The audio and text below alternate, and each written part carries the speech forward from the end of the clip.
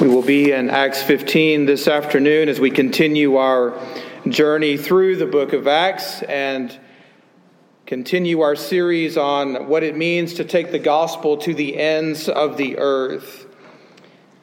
You can see in your worship order that I've titled this Presbytery versus a sect of Pharisees, the gospel and the nations, because that is the case at hand and that is the issue at hand in this story. And this title hopefully will make a little bit more sense after we read the passage of Scripture together. If you are willing and able, I want to invite you to stand for the reading of God's holy word from Acts 15, 4 to 22. Hear the word of God. When they came to Jerusalem, they were welcomed by the church and the apostles and the elders, and they declared all that God had done with them. But some believers who belonged to the party of the Pharisees rose up and said, "It is necessary to circumcise them and to order them to keep the law of Moses." The apostles and the elders were gathered together to consider this matter. And after there had been much debate, Peter stood up and said to them, "Brothers, you know that in the early days God made a choice among you that by my mouth the Gentiles should hear the word of the gospel and believe. And God, who knows the heart, bore witness to them by giving them the Holy Spirit, just as he did to us. And he made no distinction between us and them, having cleansed their hearts by faith. Now, therefore, why are you putting God to the test by placing a yoke on the neck of the disciples that neither our fathers nor we have been able to bear? But we believe that we will be saved through the grace of the Lord Jesus Christ, just as they will." And all the assembly fell silent, and they listened to Barnabas and Paul as they related what signs and wonders God had done through them among the Gentiles. After they finished speaking, James replied, "Brothers, listen to me. Simeon has related how God first visited the Gentiles to take from them a people for his name. And with this, the words of the prophets agree. Just as it is written, 'After this I will return, and I will rebuild the tent of David that has fallen. I will rebuild its ruins, and I will restore it, that the remnant of mankind may seek the Lord, and all the Gentiles who are called by my name, says the Lord, who makes these things known from of old.'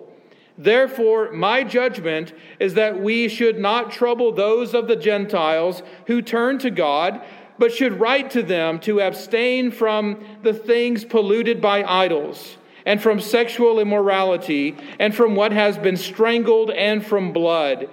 For from ancient generations Moses has had in every city those who proclaim him, for he is read every Sabbath in the synagogues."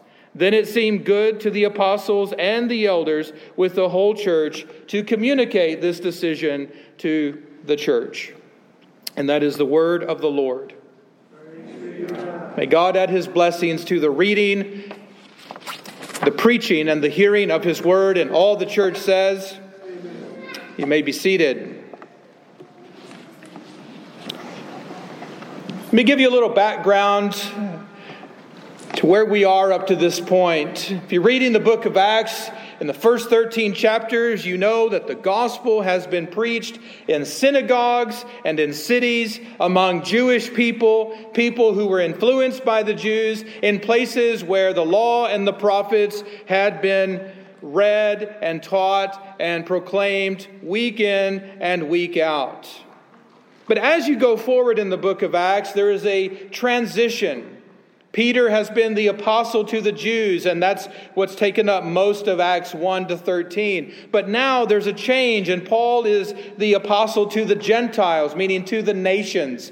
And the author is going to help us follow the story of Paul. And Paul is going to take the gospel out to people who don't know the law and the prophets necessarily. He's going to be among people who are not aware of all of the stories of the Old Testament, who aren't going to know about the God of Abraham and Isaac and Jacob, and he's still going to go and bring the gospel to them.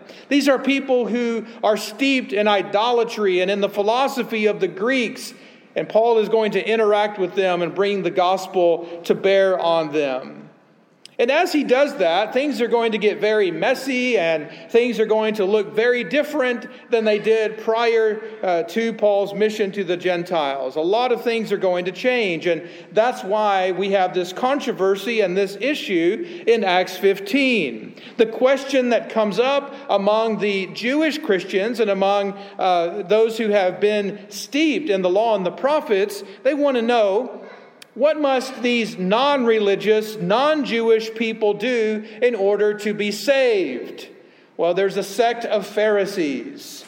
And the Pharisees, who are very conservative and committed to the law and the prophets and very leery of giving up on those things because of what their forefathers had done. These guys want to make sure that everything is on the up and up. All the T's are crossed, all the I's are dotted. They want to make sure that everything is tightened up here. And so they say, we think that what needs to happen to all of these Gentiles who are coming to faith in Jesus is that they need to be circumcised and they need to keep the law of Moses, meaning they need to keep the ceremonial law of Moses. That is a long way around for them to say, those Gentiles need to become Jews in order to be Christians. And so this is the controversy that in Acts 15. The story of the Jerusalem Council is that the apostles and the elders of churches gathered together to discuss and debate the intent and the extent of the gospel. The intent and the extent of the gospel. What is the purpose of the gospel and for whom is the gospel? How far-reaching does the gospel go? And that's what they want to debate. And so we see them doing this.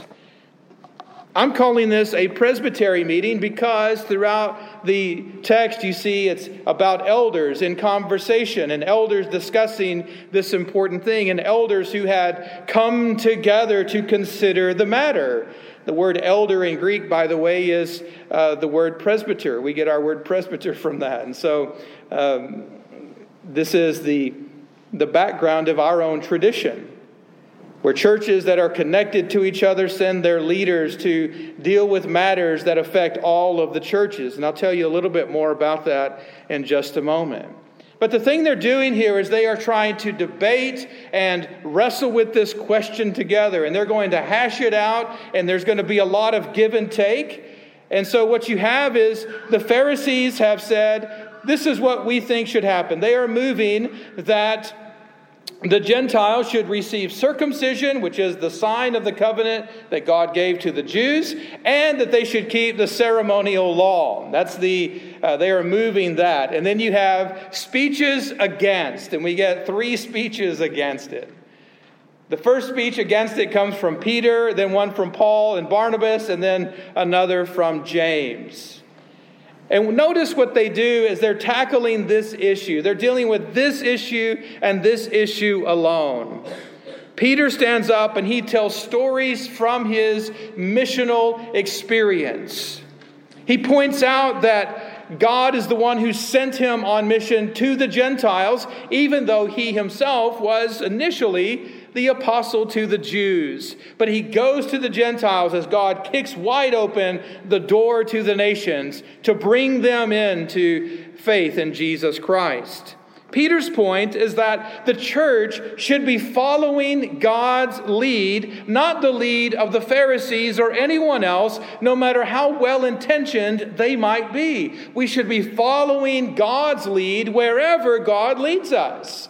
And in this story, God is leading us into the nations to take the gospel to the world, to the ends of the world.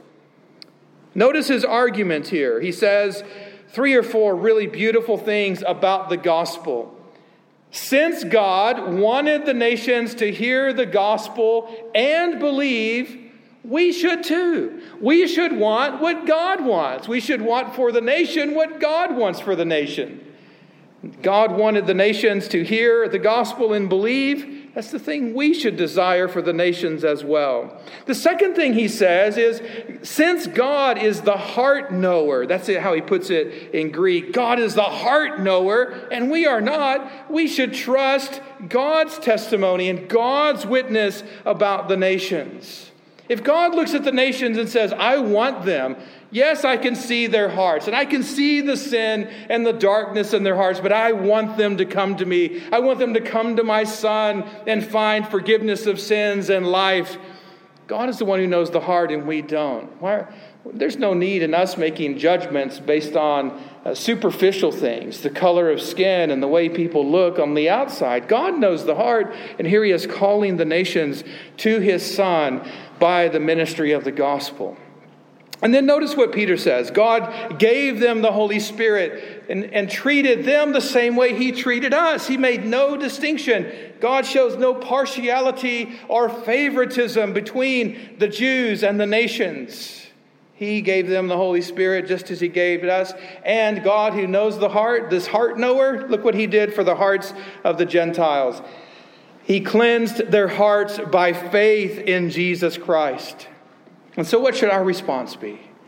We should welcome them. We should receive them as our brothers and sisters in Christ. We should welcome them into the family of God.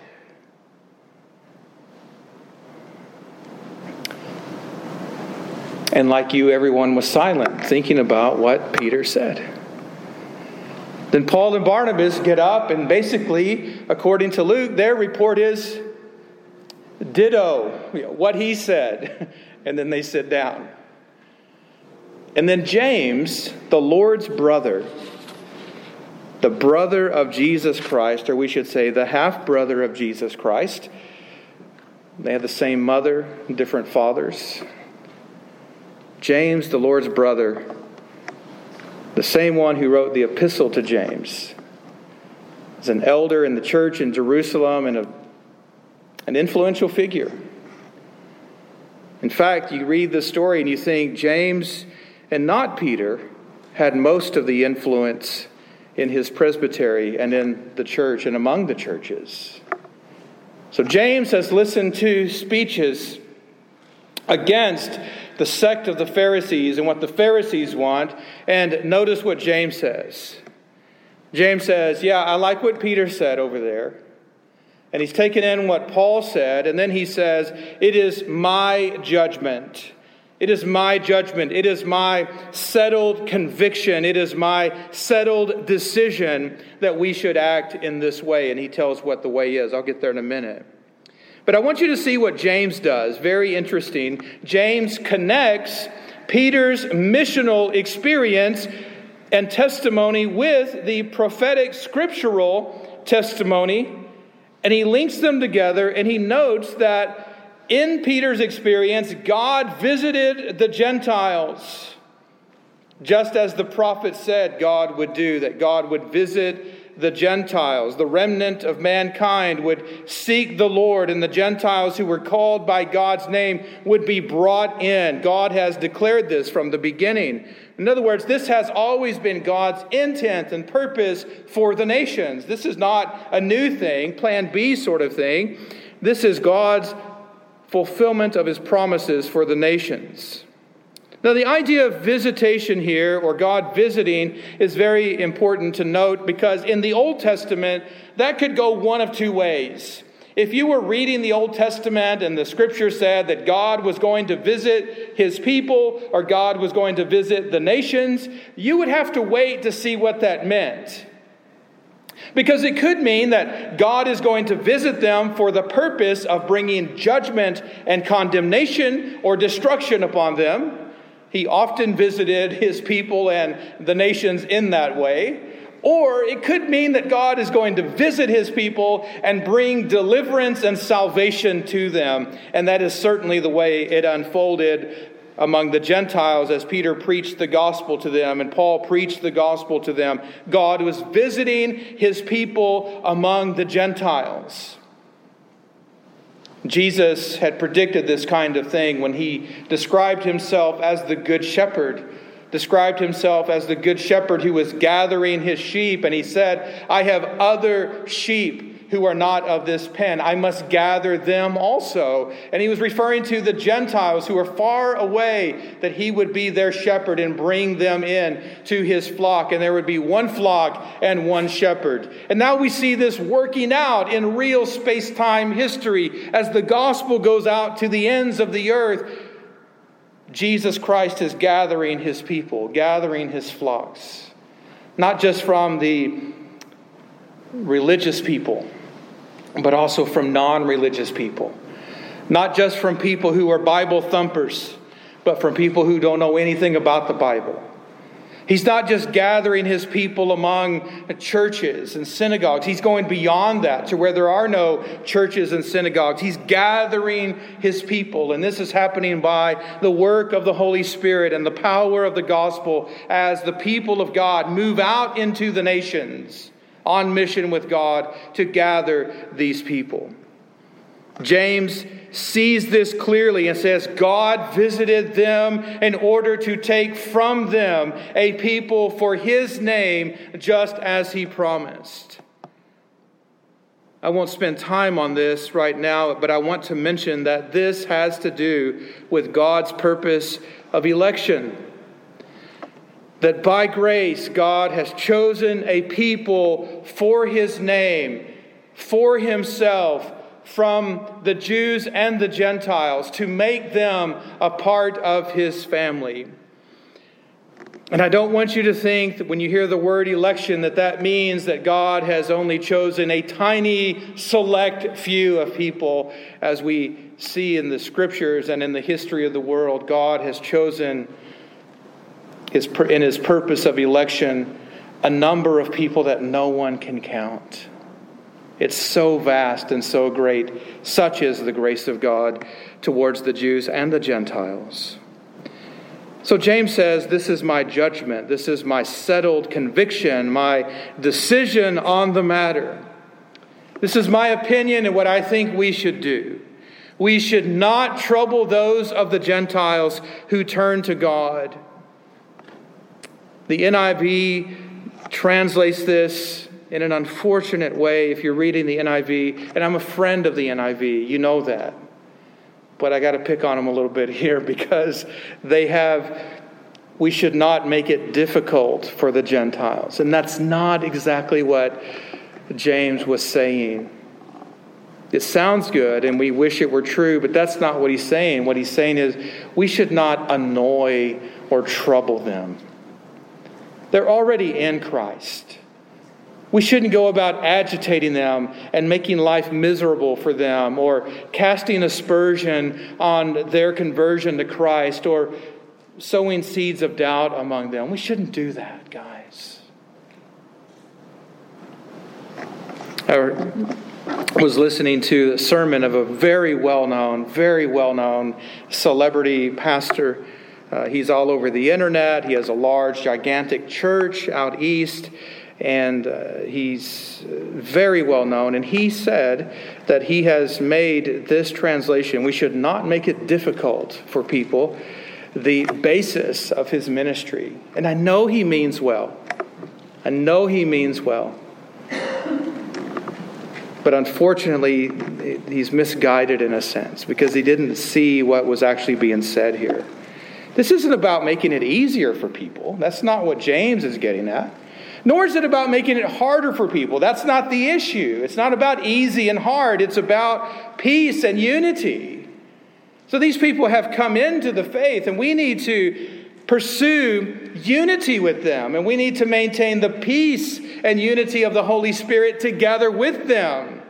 Not divide over against them over these cultural and religious questions.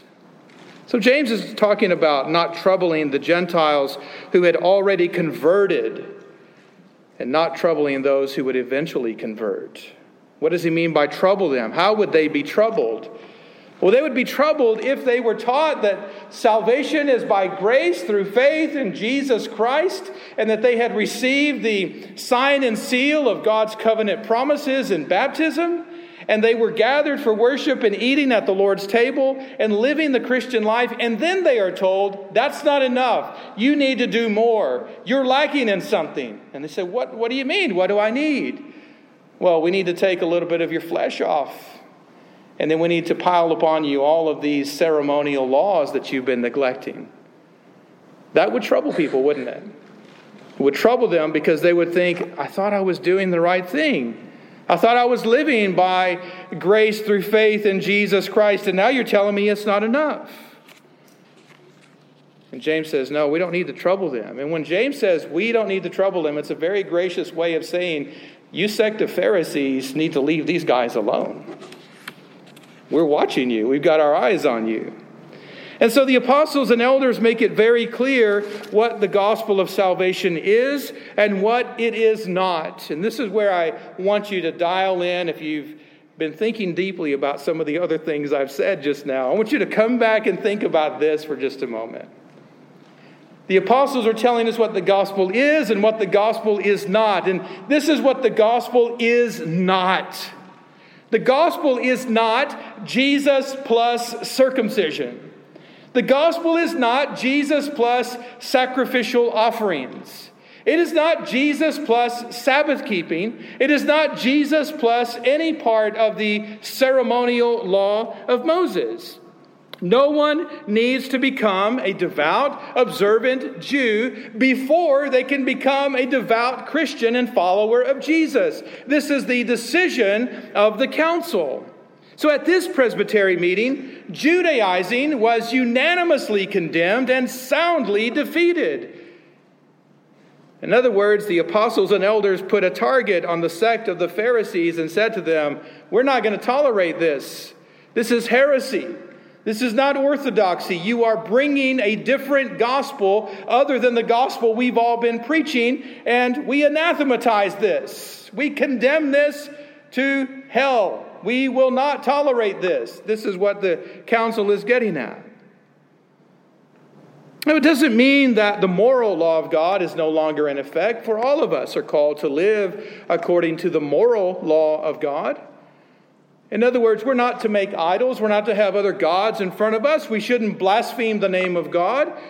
We should rest and worship on the Sabbath. We should honor our father and mother, and on it goes. We should pursue all of those things, but we should not treat the 10 Commandments as a stairway to heaven.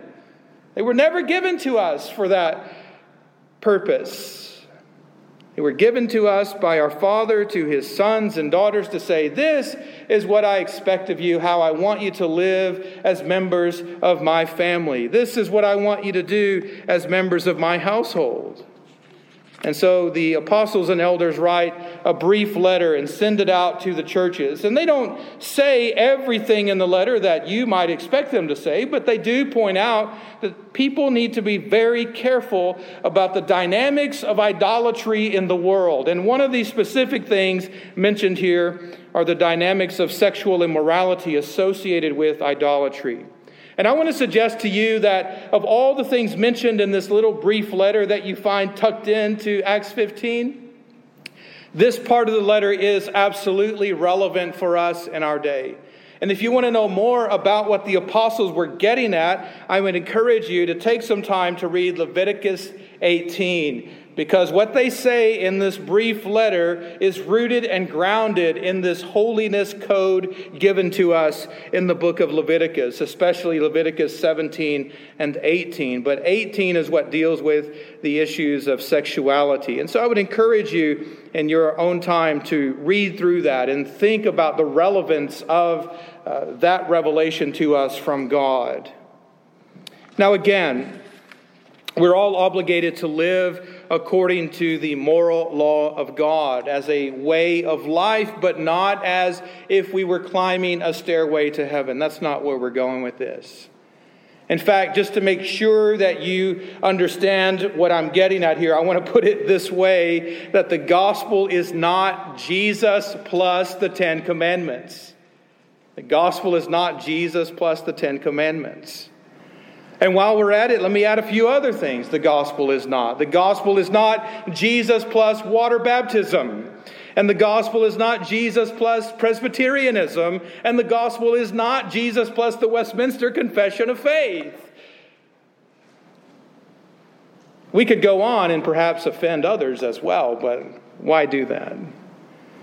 The thing I'm trying to get you to see is that the apostles and elders were settled on this truth that the gospel is Jesus Christ crucified for you and resurrected for you in your place, on your behalf, to save you from sin and death. The gospel is Jesus Christ without any fine print, without any secret hidden agendas. It is the story of the person and work of Jesus Christ for all those whom the Lord our God shall call unto himself. And so you see, hopefully, here in Acts 15, that this is a beautiful story that shows why we need church councils, why we need churches working together, connected together, why we need ministers of the word and elders working on tough issues together. And hopefully you can see a little bit of how Presbytery works. Our Presbytery works very much like the thing you see happening in Acts 15, as we hammer out some things that are very important and sometimes some things that are not very important at all. But we do it for the overall good of the church of Jesus Christ. What you see happening in Acts 15 is that the apostles and elders are tackling a controversial and destructive teaching head on. They're not allowing it to fester and seep in among the congregations of God's people. They fight this thing to the ground and bring it to death. They hold it up to the light of the gospel and they say, this isn't true, this isn't right, this is heresy, this is going to hurt people. We don't want this proclaimed among our people. And so they condemn it. And they communicate that decision to all the churches and they warn everyone about this destructive doctrine. In other words, what you see them doing here is the work that Christ sent elders to do. John Murray, who was a well-known professor at Westminster Theological Seminary back in the day, said, "The difference between truth and error is not a chasm, but a razor's edge." And that is often the case, isn't it? A chasm would be easy to spot and we could stay away from it, but it's the fine cut, the thin line that we must be aware of. The apostles and elders in Jerusalem showed us what to do. They're doing the work that Christ sent them to do. And then Paul later will reflect back on this towards the end of his life as he's encouraging the next generation of ministers of the word and elders. He encourages them by saying, "An elder must hold firm to the trustworthy word as taught, so that he may be able to give instruction in sound doctrine and also to rebuke those who contradict it. For there are many who are insubordinate, empty talkers, and deceivers, especially those of the circumcision party." In other words, after all these years, these dudes are still around wreaking havoc and causing trouble. And so the fight continues on. Paul says they must be silenced since they are upsetting whole families by teaching for shameful gain what they ought not to teach. And so there's a moral obligation that elders have to ferret out these doctrines, to discern things for the sake of the church, and to defend and protect the church against such teachings. And so the apostles and elders did a lot of hard work at their Presbytery meeting for the sake of the church under their care. And while we might not understand all of the ins and outs and all of the details of what's going on, what we can understand is that they were doing what they considered to be the most pastoral thing they could do for the sake of the church and for the life of God's people. John Calvin says the pastor ought to have two voices, one voice for gathering the sheep, another for warding off and driving away wolves and thieves, and that the Scriptures supply him with the means of doing both. If you would go back to Acts 15, you can hear the Apostle Peter doing this very thing, gathering the sheep and then warding off and driving away thieves and wolves. In one part of his speech against the sect of the Pharisees, which I overlooked, and now I want to bring your attention to it, he says, "Why are you Pharisees putting God to the test by placing a yoke on the neck of the disciples that neither our fathers nor we have been able to bear, carry, sustain, endure?" This is the voice of a pastor warding off and driving away thieves and wolves who would seek to harm the flock of God. And then notice the voice of a pastor calling the sheep nearby. We believe that we will be saved through the grace of the Lord Jesus Christ, just as they will. And so what is set before the church in Jerusalem, what is set before us always is life and death, grace and works. These are always before us. And as tempted as we might be to think that the gospel is about grace getting me started and works finishing me out, that is not the gospel.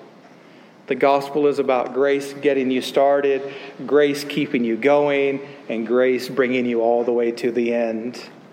Because it's all about what God in Christ is doing for you and in you and with you until the end of the age.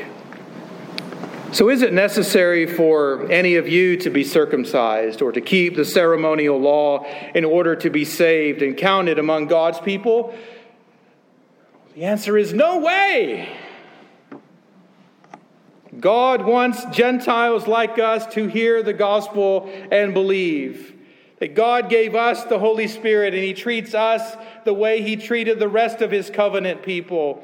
That God cleanses our hearts by faith in Jesus Christ. That God saves us by the grace of the Lord Jesus.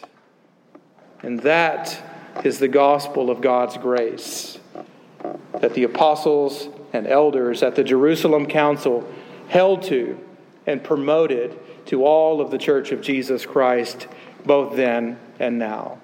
And let us do our part to hold fast to this truth and grace for our sake and for the sake of those around us. Let us pray together.